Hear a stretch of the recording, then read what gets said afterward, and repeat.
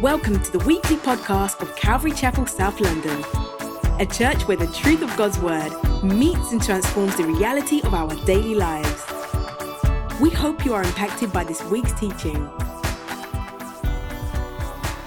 Would you turn with me to Luke chapter 24?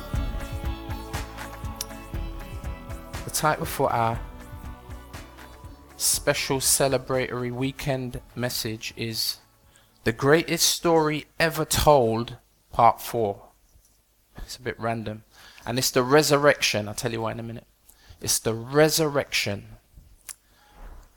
The greatest story ever told can't be told by just telling one of the stories within the broader context of the whole Bible. I mean, if you know, the Bible is a story made up of lots of little stories, and probably just to illustrate that really briefly, I would say there's probably 6 parts to the story, if not more, but maybe these are kind of like the highlight parts of the story. So part 1 is creation, and at the creation, within 2 chapters of the creation, we see man fall and kind of mess things up, right? And then if you like part 2 of the story, especially as we focus on Jesus as him being the focus of the whole Bible, part 2 could be the incarnation. And I wouldn't say our salvation begins at that point. It begins all the way back, really, with God already preparing a plan. Jesus was the Lamb of God, slain before the foundations of the earth. But we see at the incarnation, the coming of Christ. We kind of celebrate Christmas at that time. And then you've got the crucifixion.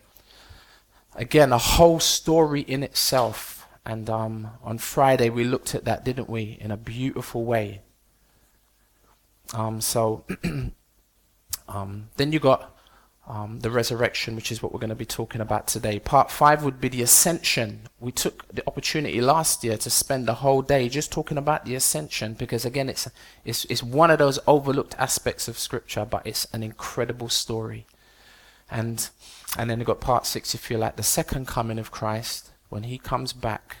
And it's salvation / judgment, isn't it? Because when he comes back, he's coming back to completely, totally, utterly save his people. And but yet it's going to be a time of judgment. So we're going to focus on part 4, if you like, of the greatest story ever told. And we're talking about the resurrection. So welcome to Resurrection Sunday. I wanted to take some time to talk about Easter and where that word comes from, but we ain't got time. Maybe another time we'll look at that. But welcome to Resurrection Sunday, as we take a 1-week break from our schedule going through the book of John. Now, historically speaking, today's the day when everything that the Lord Jesus did and said began to make much more sense to his disciples. And hopefully this is going to help us as disciples, and it might even help you as a potential disciple if you haven't become one as yet.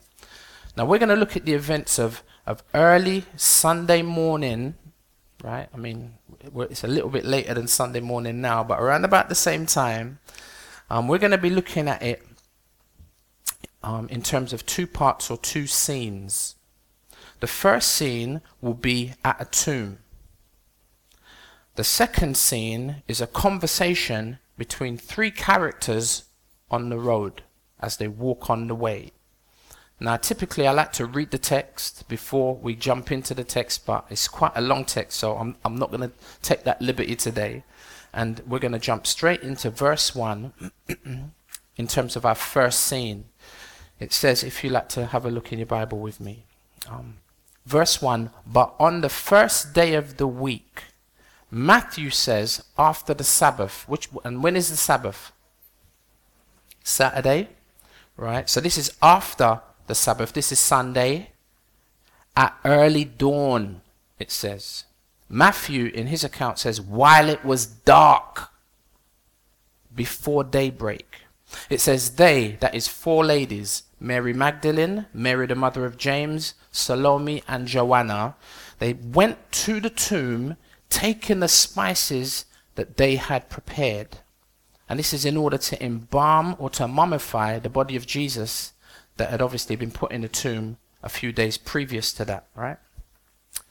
And it says, when they got there, verse 2, it says they found a stone rolled away from the tomb. Now, to some degree, this is a good thing for them, because how are they going to get into the tomb and embalm the body, right?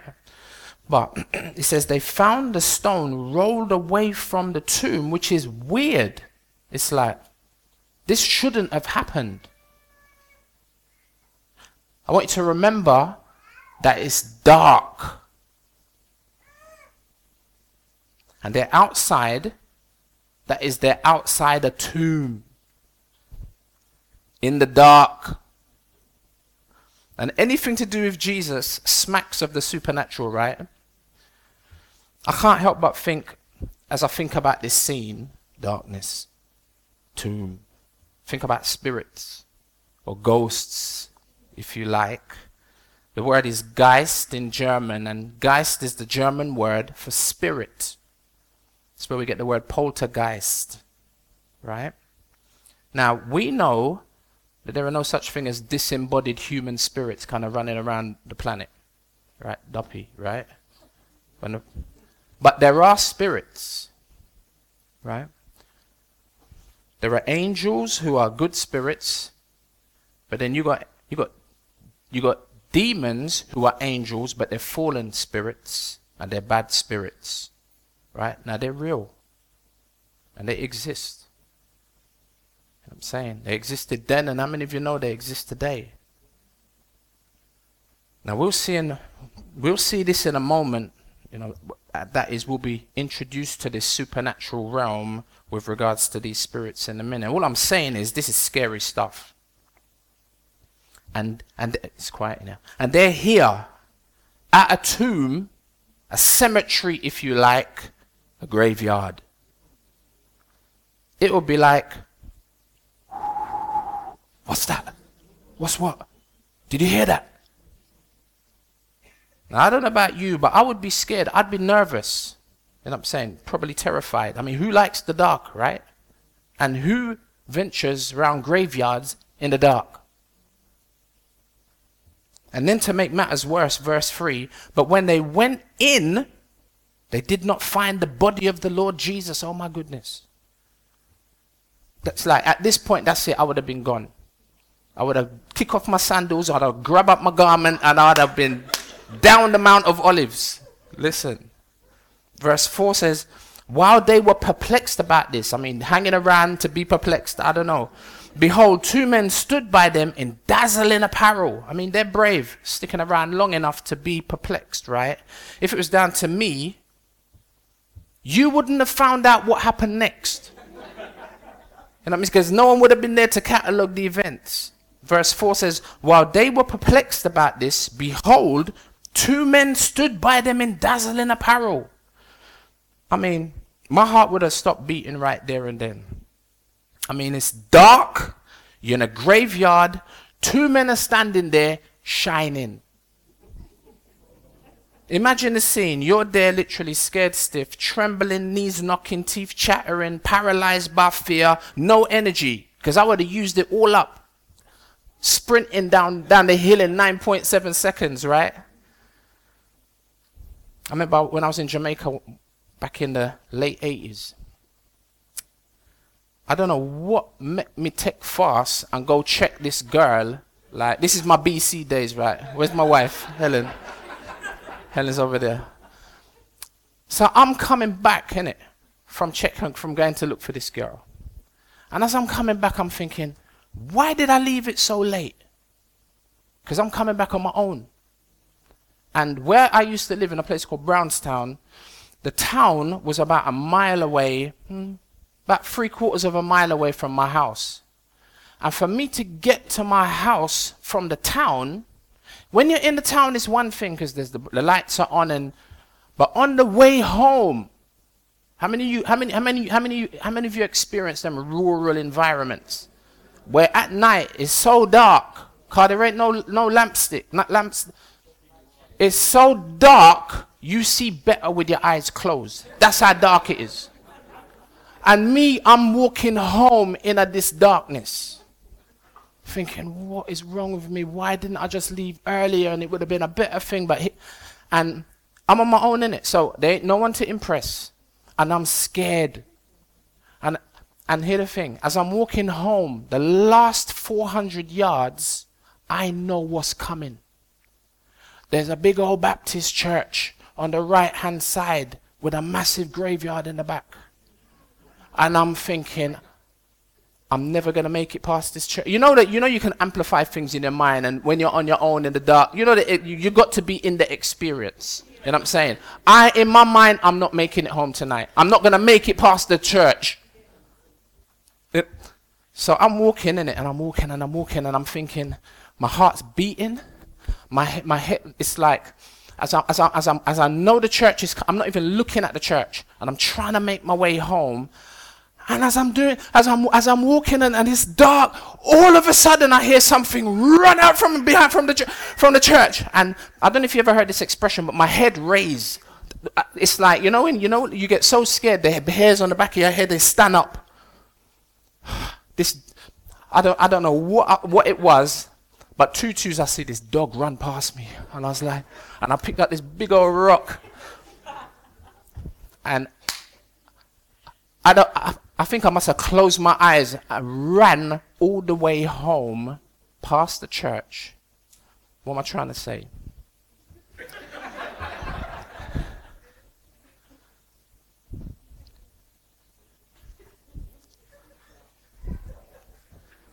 Now, amen, it was dark. Now here, where we are here, this is actually inside the tomb.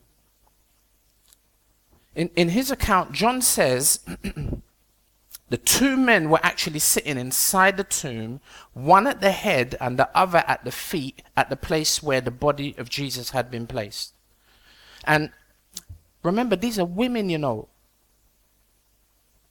women can be braver than men sometimes. Now, we're going to see this to be very true in a moment. They're brave women, but it doesn't mean that they're not scared. Just in case you think I might be exaggerating, watch verse 5. It says, "And as they were frightened and bowed their faces to the ground, the men said to them, 'Why do you seek the living among the dead?'" These men are actually angels. Hence the shine, right? And they ask a good question, like, why? I mean, that's the question that I would have, like, why? But the angel's question was actually more specific. Why do you seek the living among the dead? Does it seem like these women had anticipated seeing Jesus alive? Absolutely not. These women had come fully expecting to see the dead, lifeless body of Jesus. Verse 6. He's not here, but has risen. Remember how he told you while he was still in Galilee that the Son of Man must be delivered into the hands of sinful men. Now I'm going to come back to that. And be crucified on the third day. That is on the Sunday that he would rise. They're like, don't you remember that he took, what were you expecting? Okay, let me take opportunity to say something about this mysterious 3 days and 3 nights. If you count from Friday, which is when Jesus was crucified, until this morning, Sunday morning, it's not 3 complete days and 3 complete nights. And often the question is, how do we explain this? We were talking about this a couple of Tuesdays ago. I wonder if Dave's here. And where is he? He's over there. Yeah, what's going on, bro? And how do we explain this? Well, first of all, it is 3 days, but just not 3 complete days. It's part of Friday, all day Saturday, and a part of Sunday. You see that? So, so our Western day starts when? In the morning, right? It starts in the morning and it ends when? Not a trick question. In the evening, right? A Jewish calendar day is the opposite. It starts when? In the evening. in the evening. Genesis 1 at the creation says, and the evening and the morning were the first day. The evening and the morning were the second day. The evening and the morning were the third day, etc. So when does a Jewish day start? 6 p.m. in the evening. The Sabbath day started when? Friday evening, 6 p.m. Thank you, Mr. Carnegie. In other words, Saturday started 6 p.m. Friday evening. So when did Jesus die? He died a few hours before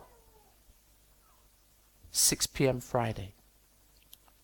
We know that because they had to get the body down off of the cross before what? Before the Sabbath, right?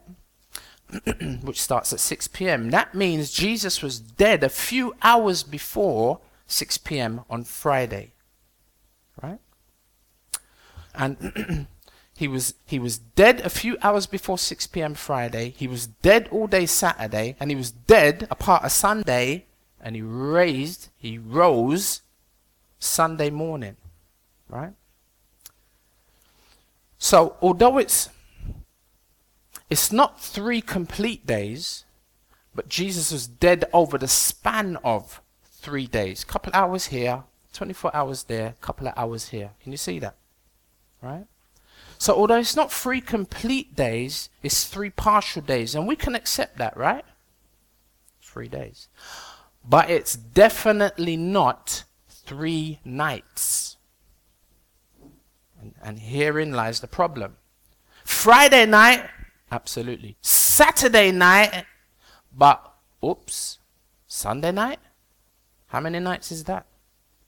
That only makes 2 nights. So what about the other night? Because it's 3 days and 3 nights.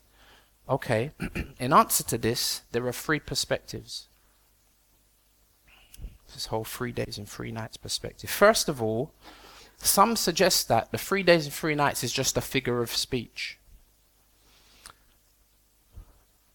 Not to be taken literally.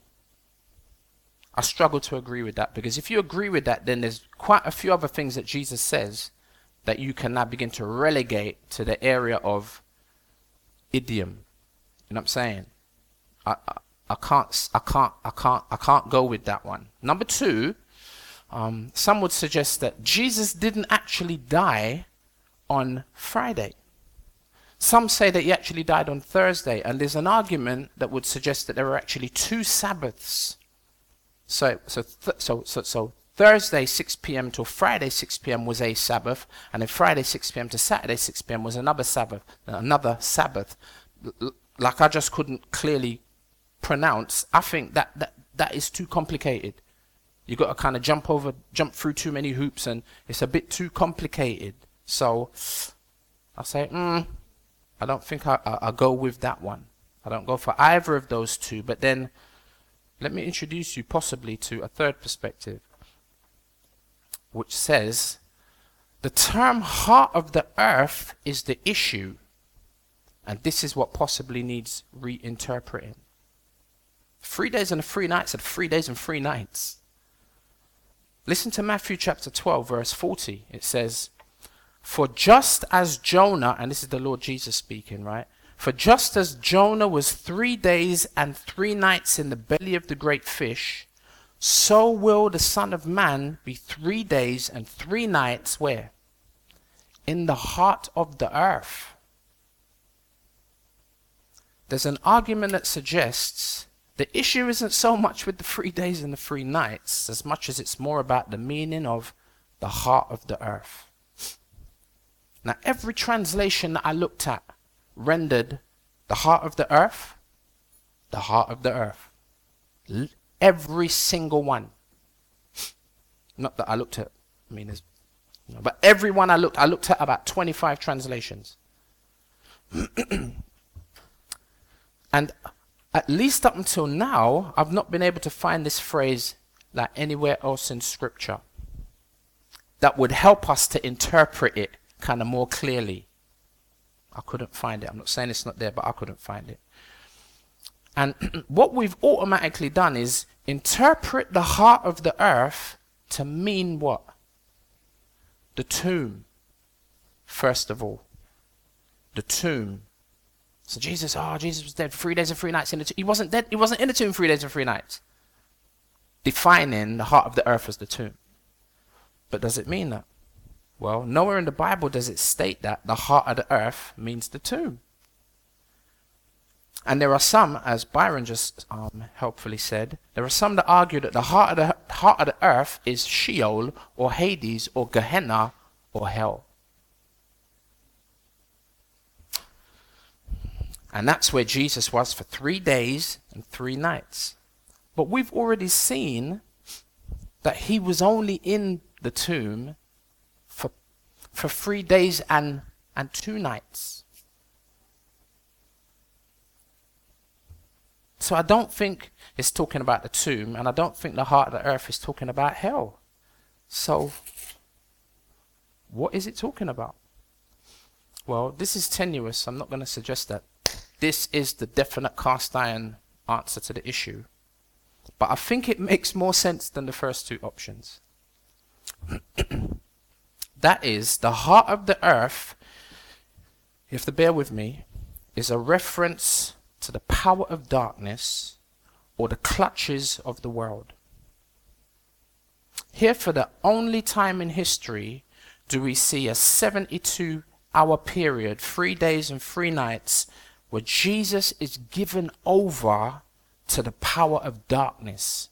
Jesus is given over to the clutches of the world. Essentially, the clutches of Satan, the clutches of the devil. Listen to Doug Batchelor, who's an evangelist and a Christian author. He says, Jesus was a captive of the devil. Obviously only for a certain period of time, right? Jesus was a captive of the devil. For the first time in eternity, communion between the Father and the Son was interrupted. The scissors of our sin cut the cord that had always linked him to his Father. He was in the heart of the earth, or more clearly, the depths of the world. Now listen to this last statement. Just as with Jonah, there appeared to be a total and hopeless darkness that surrounded the world's Redeemer. Think about the night before the crucifixion. When did this darkness get a hold of Jesus? When did the darkness surround Jesus and even begin to possibly overpower him, quote unquote? Listen to Mark 14, starting at verse 32, and it says, and they went to a place called where? Gethsemane. And he said to his disciples, Jesus said, sit here while I pray. And he took with him Peter and James and John and began to be what? Greatly distressed and troubled. And he said to them, my soul is very sorrowful, even to death. Remain here and watch. And going a little farther, he fell on the ground and prayed that if it were possible, that hour might pass from him. Now, the verses are not on the screen because I couldn't squeeze them in. I'm going to read and then I'm going to pick up again in verse 41. And he said, as he prayed, Abba, Father, Daddy, all things are possible for you. Remove this cup from me, yet not what I will, but what you will. And he came, Jesus, and he found his disciples sleeping. And he said to Peter, Simon, are you asleep? Could you not watch 1 hour? Watch and pray that you may not enter into temptation. The spirit indeed is willing, but the flesh is weak. Now you got to remember, this is near midnight now. Because they've already had the Passover supper. You can't even blame the disciples for sleeping. They're tired. They've been up all day. And they're sleeping because it's after midnight now. Verse 39, and again he went away and prayed, saying the same words, and again he came and found them sleeping. For their eyes were very heavy, and they did not know what to answer him. You know when somebody wake you up out of deep sleep? Verse 41, you can pick up with me. And he came the third time and said to them, are you still sleeping and taking your rest? It is enough. The hour has come. The Son of Man is betrayed into the hands of sinners. Rise, let us be going. My betrayer is at hand. You see, before this point in Jesus' ministry, every time a mob tried to capture Jesus or stone him or hurl him over some cliff, he passed through unharmed. He slipped through their fingers. Do you remember seeing that as you read through the Gospels? But not now. He was now in the clutches of this evil world, the clutches of the devil, who is the prince of this world. I mean, he's the prince of the power of the air and the earth. Listen to Luke chapter 22, verse 39 through 53. Lord, help me. This is in the Garden of Gethsemane, right? On the Mount of Olives, verse 39. And he came out and went, as was his custom, to the Mount of Olives. And the disciples followed him.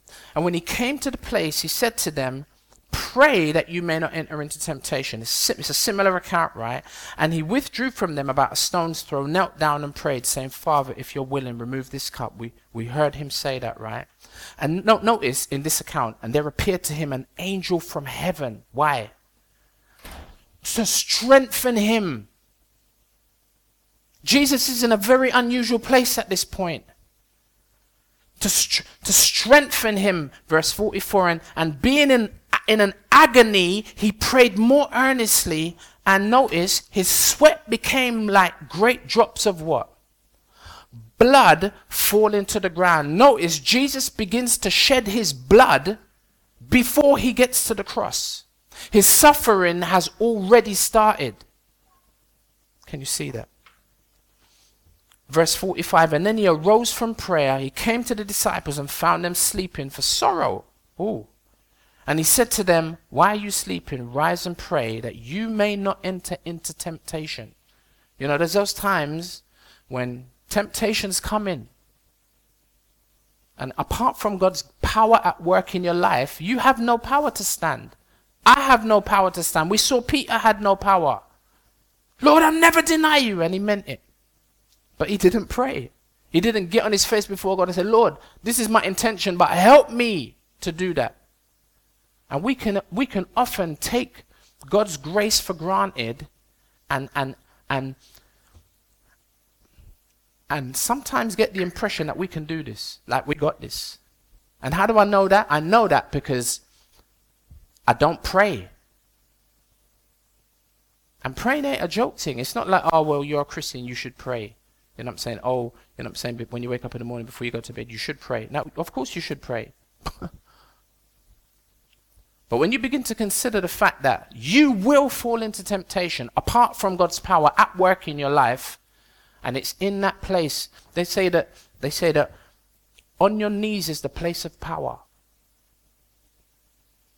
So let's be encouraged. Apart from anybody trying to shout at you or twist your arm into praying, that as believers, we see the necessity to pray. It's not even like, oh, well, it's a choice. Should I pray? Shouldn't I pray? Is there a choice? Knowing what potentially is on the horizon in the next 5 minutes, the next 1 hour, like tomorrow morning when you go to work. Oh, well, my Tuesday, because tomorrow's a bank holiday. Unless you work for yourself, right? Let's not be arrogant, but let's recognize our weakness, so that we don't enter into temptation. Now listen to verse 47. My gosh. While he was still speaking. Now notice, Jesus, when he was confronted with his time of temptation, he didn't fall, did he? And I would argue that a big part of it was because he prayed. Verse 47, while he was still speaking to his disciples, right, there came a crowd. And the man Judas, one of the 12, was leading them. He drew near to Jesus to kiss him. But Jesus said to him, Judas, would you betray the Son of Man with a kiss? And when those who were around him saw what would follow, they said, Lord, shall we strike with the sword? And one of them struck the servant of the high priest, Malchus, and cut off his ear. But Jesus said, "No more of this." And he touched his ear and he healed him. Then Jesus said to the chief priests and the officers of the temple and the elders who had come out against him, "Have you come out as against a robber with swords and clubs? When I was with you day after day in the temple, you did not lay hands on me, but this is your hour and the power of darkness." I would argue it definitely began Thursday evening in the Garden of Gethsemane. And it could be argued that it actually began earlier at the Passover meal, like Mr. Carnegie helped us to see. It could have happened at the Passover meal because it was at the Passover meal that Jesus turned to Judas and said, "What you're going to do quickly." And the Bible says at that point, Lucifer had entered into Judas. The power of darkness was already powerfully at work. See, and this is the night before the day that Jesus was crucified. That means we can add one more night to our calculations, making 3 days and now 3 nights. In any case, again, verse 6, the angel says,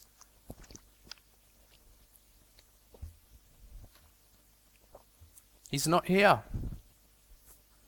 but is risen." Remember how we told you while he was still in Galilee that the Son of Man, notice, because I asked you to note it before, that the Son of Man must be delivered into the hands of sinful men. Do you hear that? And be crucified. On the 3rd day, on the Sunday, he would rise. See? It wasn't that he didn't tell them that is Jesus and his disciples. He did. But they had what? They had forgotten. And it seemed so far-fetched that someone would come back from the dead. You know that Christianity stands and falls on the resurrection. You and me, with regards to our issue of sin, apart from the resurrection, Paul says in 1 Corinthians 15, we are all still in our sin. The resurrection, I don't have the words to express its importance.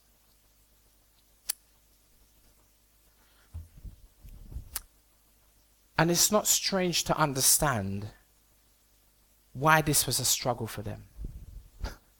Because no one had ever come back from the... Jesus had raised Lazarus from the dead, only for him to go on and die. We see it in the Old Testament. Is it Elisha jumped into the graveyard where the dead man was. Dead man jumped up, but that dead man went on to die. Nobody had ever died and come back to life and stayed alive.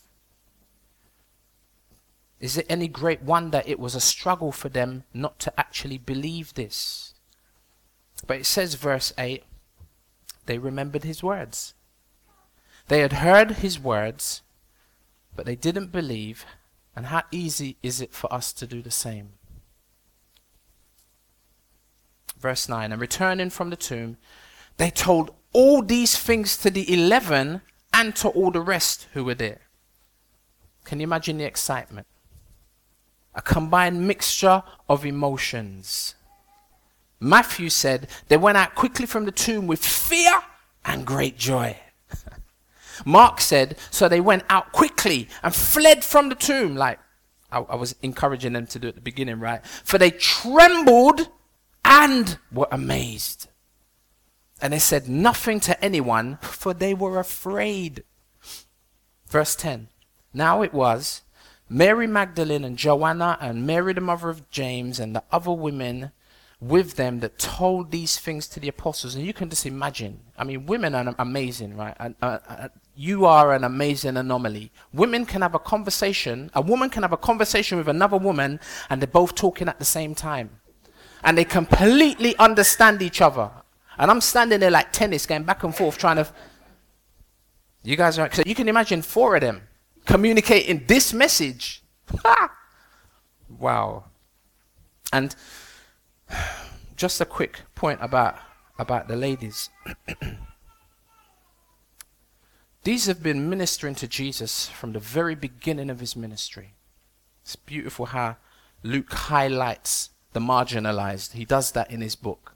You know what I'm saying? He talks about lepers. He talks about Gentiles. He talks about women. All those who are marginalized in a Jewish society and even in that part of the world. And why wouldn't he? He's the only Gentile writer in the Bible. Luke, Dr. Luke, great historian, and he highlights these women.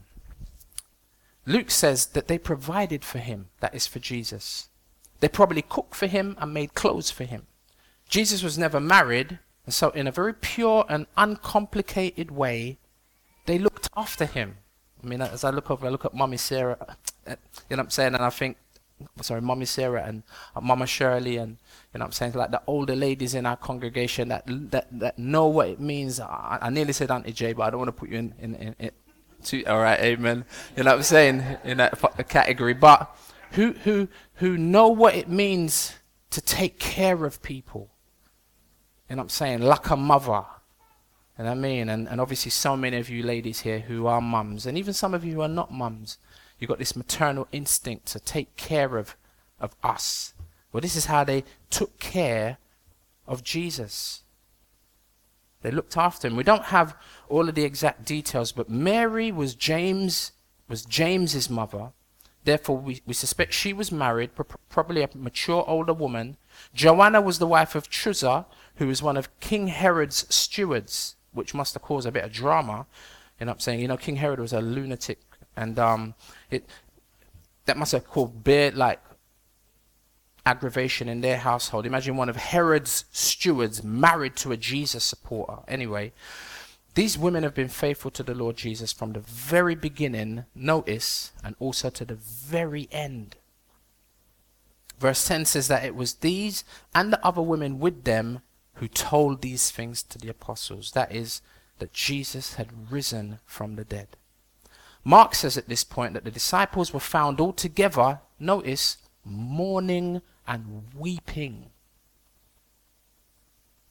This is how the women came back and found them. Mourning and weeping, verse 11. And these words, they seem to be an idle tale, and they did not believe them. They did not believe the women. Matthew has an interesting insert and says that while this was going on, in Matthew 28, verse 11, it says, "Behold, some of the guard, after inspecting the tomb, came into the city and reported to the chief priests all the things that had happened." So this guard had gone into there, and they're shouting out, "Oh my gosh, the tomb, they moved the stone away, the tomb's empty," brrr, and they're sharing this with everybody. The news was spreading quickly, verse 12 of Matthew 28. And when they had assembled with the elders and consulted together, they gave a large sum of money to the soldiers, saying, "Tell them his disciples came at night and stole him away while we slept.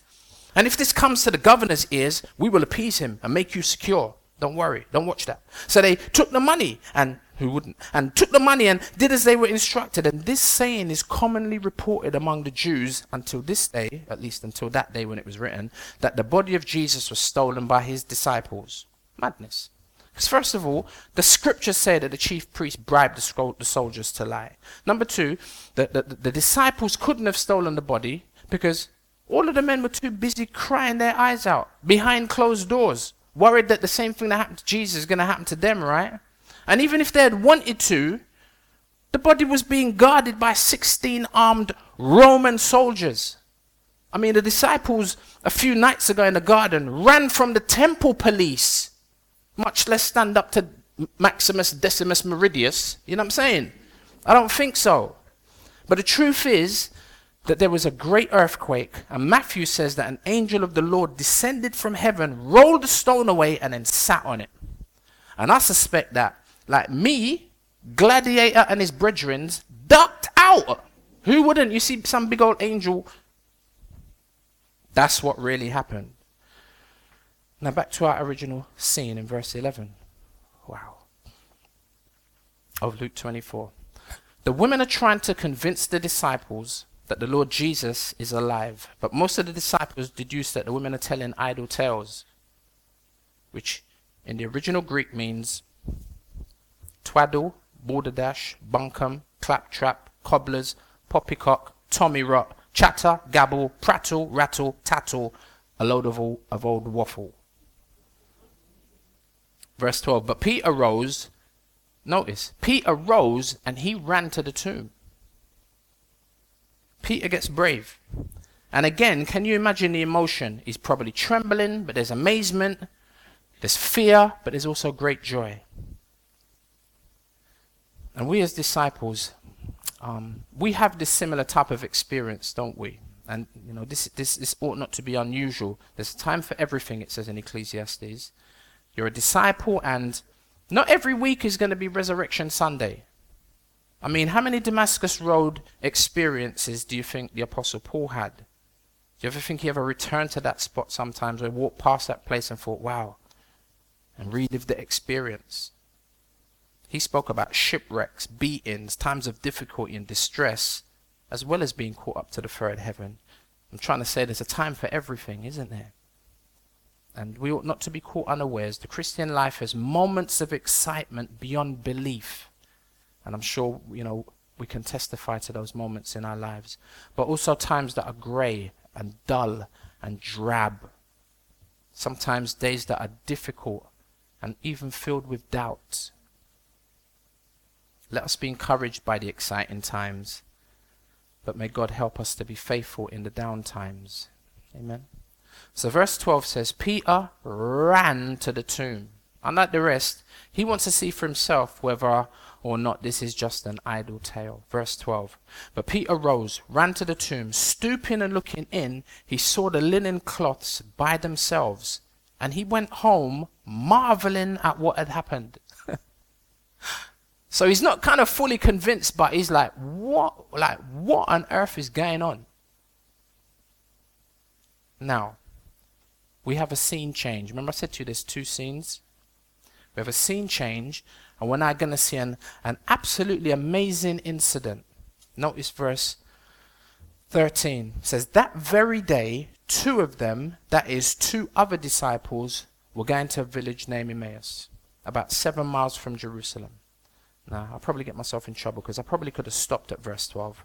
And at the end of this, I'll be like, oh, I should have stopped at verse 12, but we're hearing it. That very day, two of them, these disciples, are going to a village called Emmaus. Just shot myself in the foot, didn't I? About 7 miles from Jerusalem. And I'm going to walk through it quick. And they were talking with each other. I'm talking to myself. And they were talking with each other, trying to convince myself, I think. And they were talking with each other about all these things that had happened. While they were talking and discussing together, Jesus himself drew near. Like we've been wondering, where is like is the angels, the empty tomb? Like so, where is he? He's here. While they were walking and talking, Jesus himself drew near and went with them. Wow! But their eyes were kept from recognizing him. Mark says that he appeared in another form, as like to the two of them as they walked into the country. Mark 16 verse 12. Jesus, if you like, appeared in an altered form. And he could do this because we see the resurrected Jesus does some strange things like walk through walls because the doors were locked, yet he appears in the room. You know what I mean? There's strange things about this new body that Jesus has, this resurrected body, and it's probably akin to what our bodies are going to be like to some degree, you know what I'm saying, when we're glorified. Where am I? So they can't see him. They can't recognize him.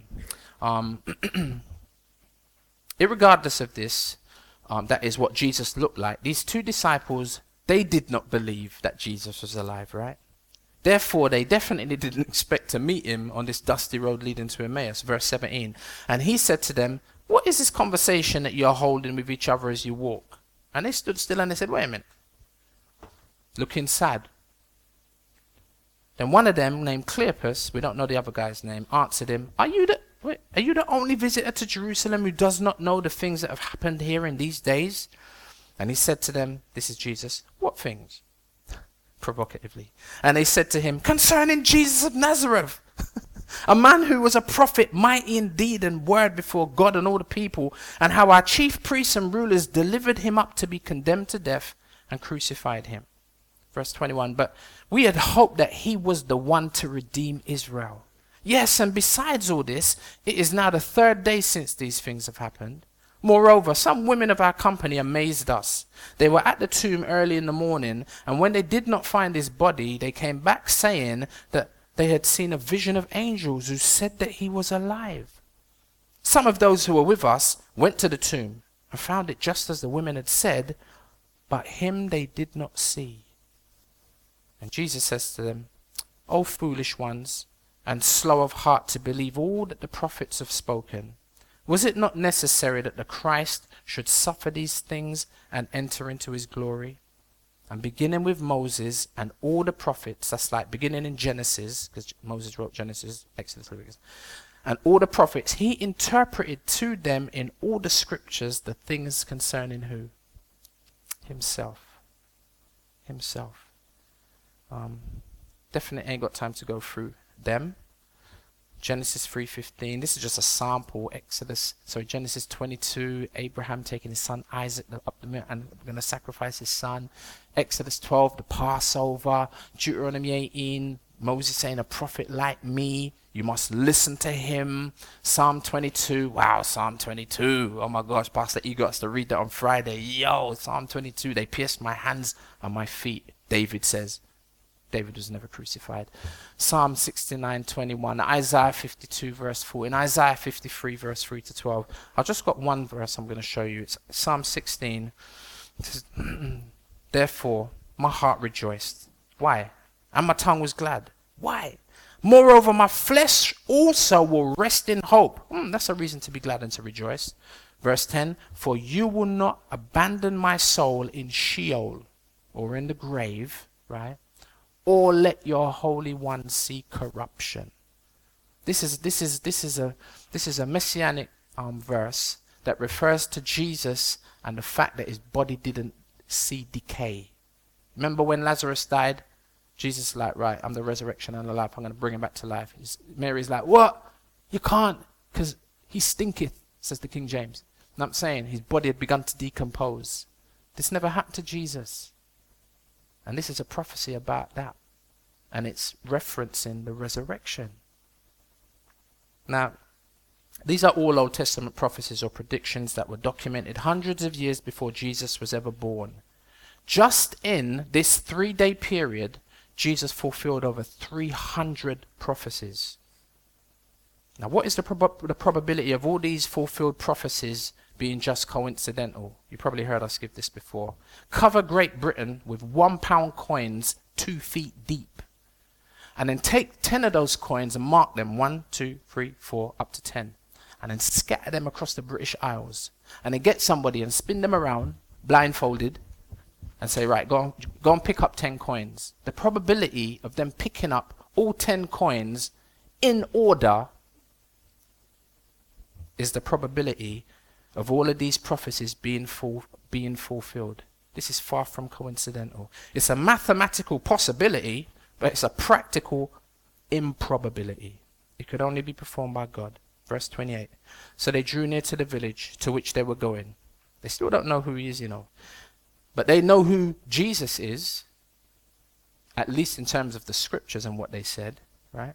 They drew near to the village which they were going. He acted as if he were going farther, but they urged him strongly, saying, stay with us, for it is toward evening, and the day is now far spent. So he went in to stay with them. When he was at table with them, he took the bread and blessed and broke it and gave it to them. Wow. And it says their eyes were opened. We're not sure what happened here. I don't know if he had the nail prints in his wrists and he exposed them as he is giving them the bread and the wine. I don't know. You know what I mean? And they see the we don't know. It could have just been that the Holy Spirit opened their eyes to, we don't know. But it says, and their eyes were open and they recognized him. And then he vanished from their sight. They had him there, could have grabbed him and he's gone. They said to each other, "Did not our hearts burn within us while he talked to us on the road, while he opened to us the scriptures?" So much to say. May we have that same experience with Jesus, quote unquote, here with us as we look at the scriptures, with you as you read your Bible. You know what I'm saying? May your heart burn within you as he reveals himself in the scriptures. You know, you see, you don't need an esoteric, you know what I'm saying, revelation of an angel or Jesus coming to appear to you literally. God by his Spirit can open our eyes and we can have our hearts burn within us as we consider Jesus in the text. So Luke took us from Jerusalem in the first scene to this road to Emmaus and this incredible appearance of the risen Jesus. Then look where these disciples go in verse 33. "And they arose that same hour and returned to Jerusalem.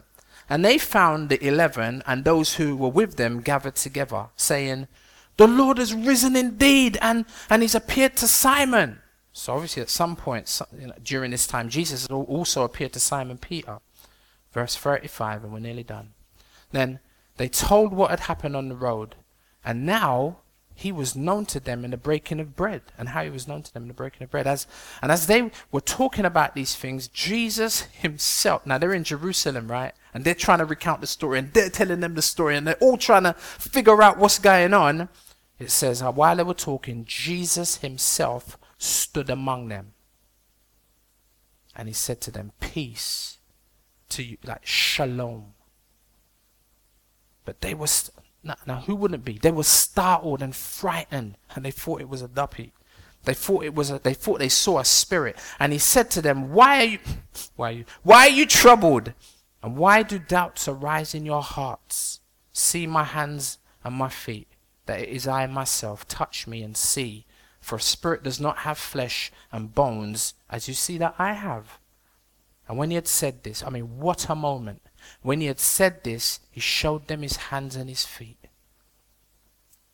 And while they still disbelieved for joy and were marveling, he said to them, "Have you got anything to eat here?"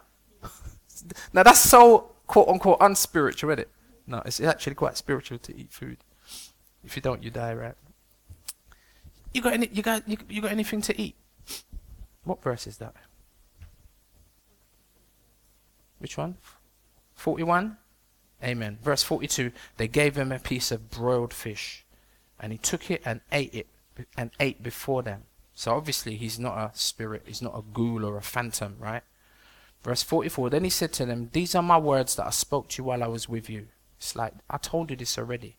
That everything written about me in the law of Moses and the prophets and the Psalms must be fulfilled. All of it, not just the good bits, the rough, the difficult bits as well. Then he opened their minds to understand the scriptures. Wow, Lord Jesus, would you do the same for us? And said to them, "Thus it is written that the Christ should suffer and on the third day rise from the dead. And that repentance and forgiveness of sins should be proclaimed in his name to all nations, beginning from Jerusalem. You are witnesses of these things. And behold, I'm sending you the promise of my Father upon you. But stay in the city until you are clothed with power from on high." Verse 50. Then he led them out as far as Bethany, and lifting up his hands, he blessed them. While he blessed them, here's the ascension, he parted from them and was carried up into heaven. And they worshipped him. It's one of the verses that really set me free 20 odd years ago, to worship Jesus. They worshipped him and returned to Jerusalem with great joy and were continually in the temple blessing God.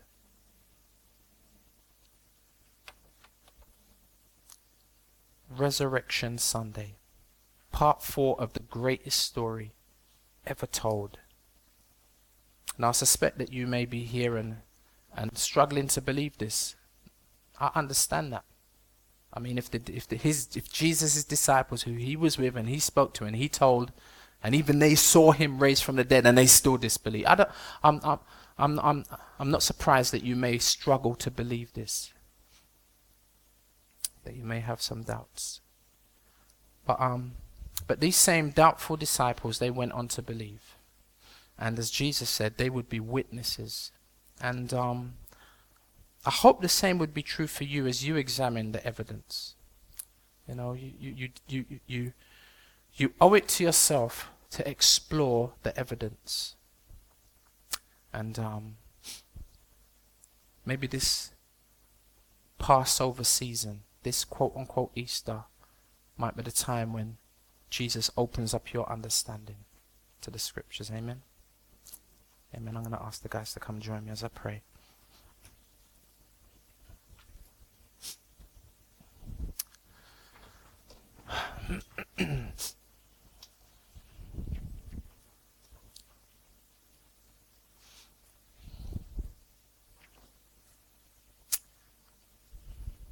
Heavenly Father, thank you for documenting not just this event, but documenting the greatest story that's ever been told. Documenting it in our Bible. Thank you that the whole story is Genesis to Revelation. And we've had the opportunity to peep into one aspect of the story, and that's the resurrection today. And Father,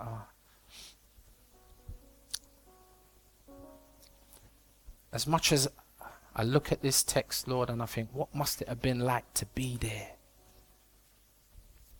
I realize, Lord, even being there wouldn't necessarily have fully convinced me.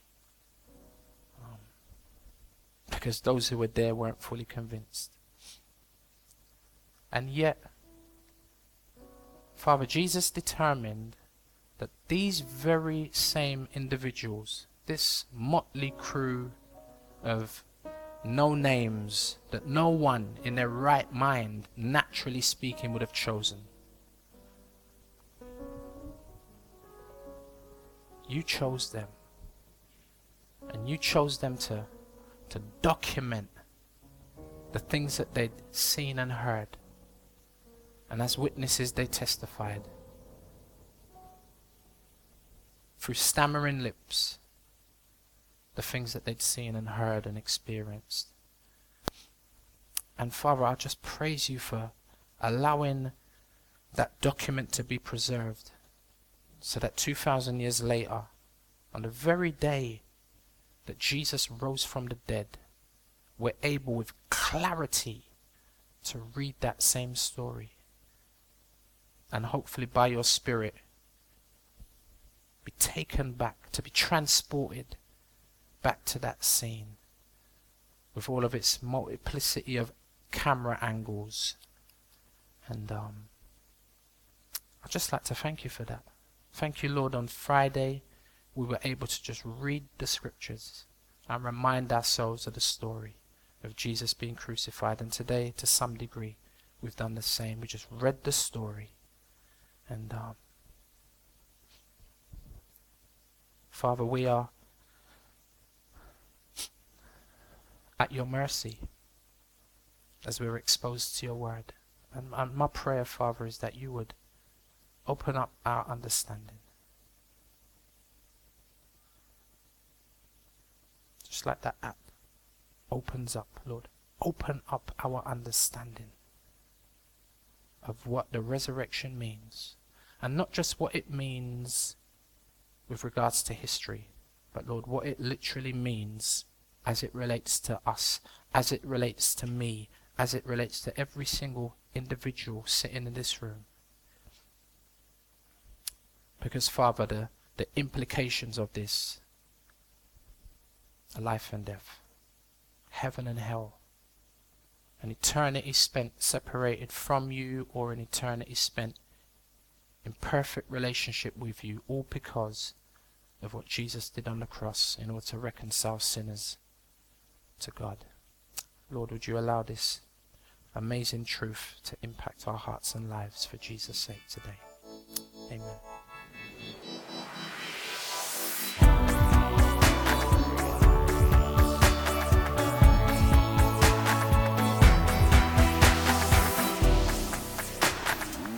find out more about us, visit our website at calvarychapelsouth.london.org or find us on Facebook and Twitter at CC South London.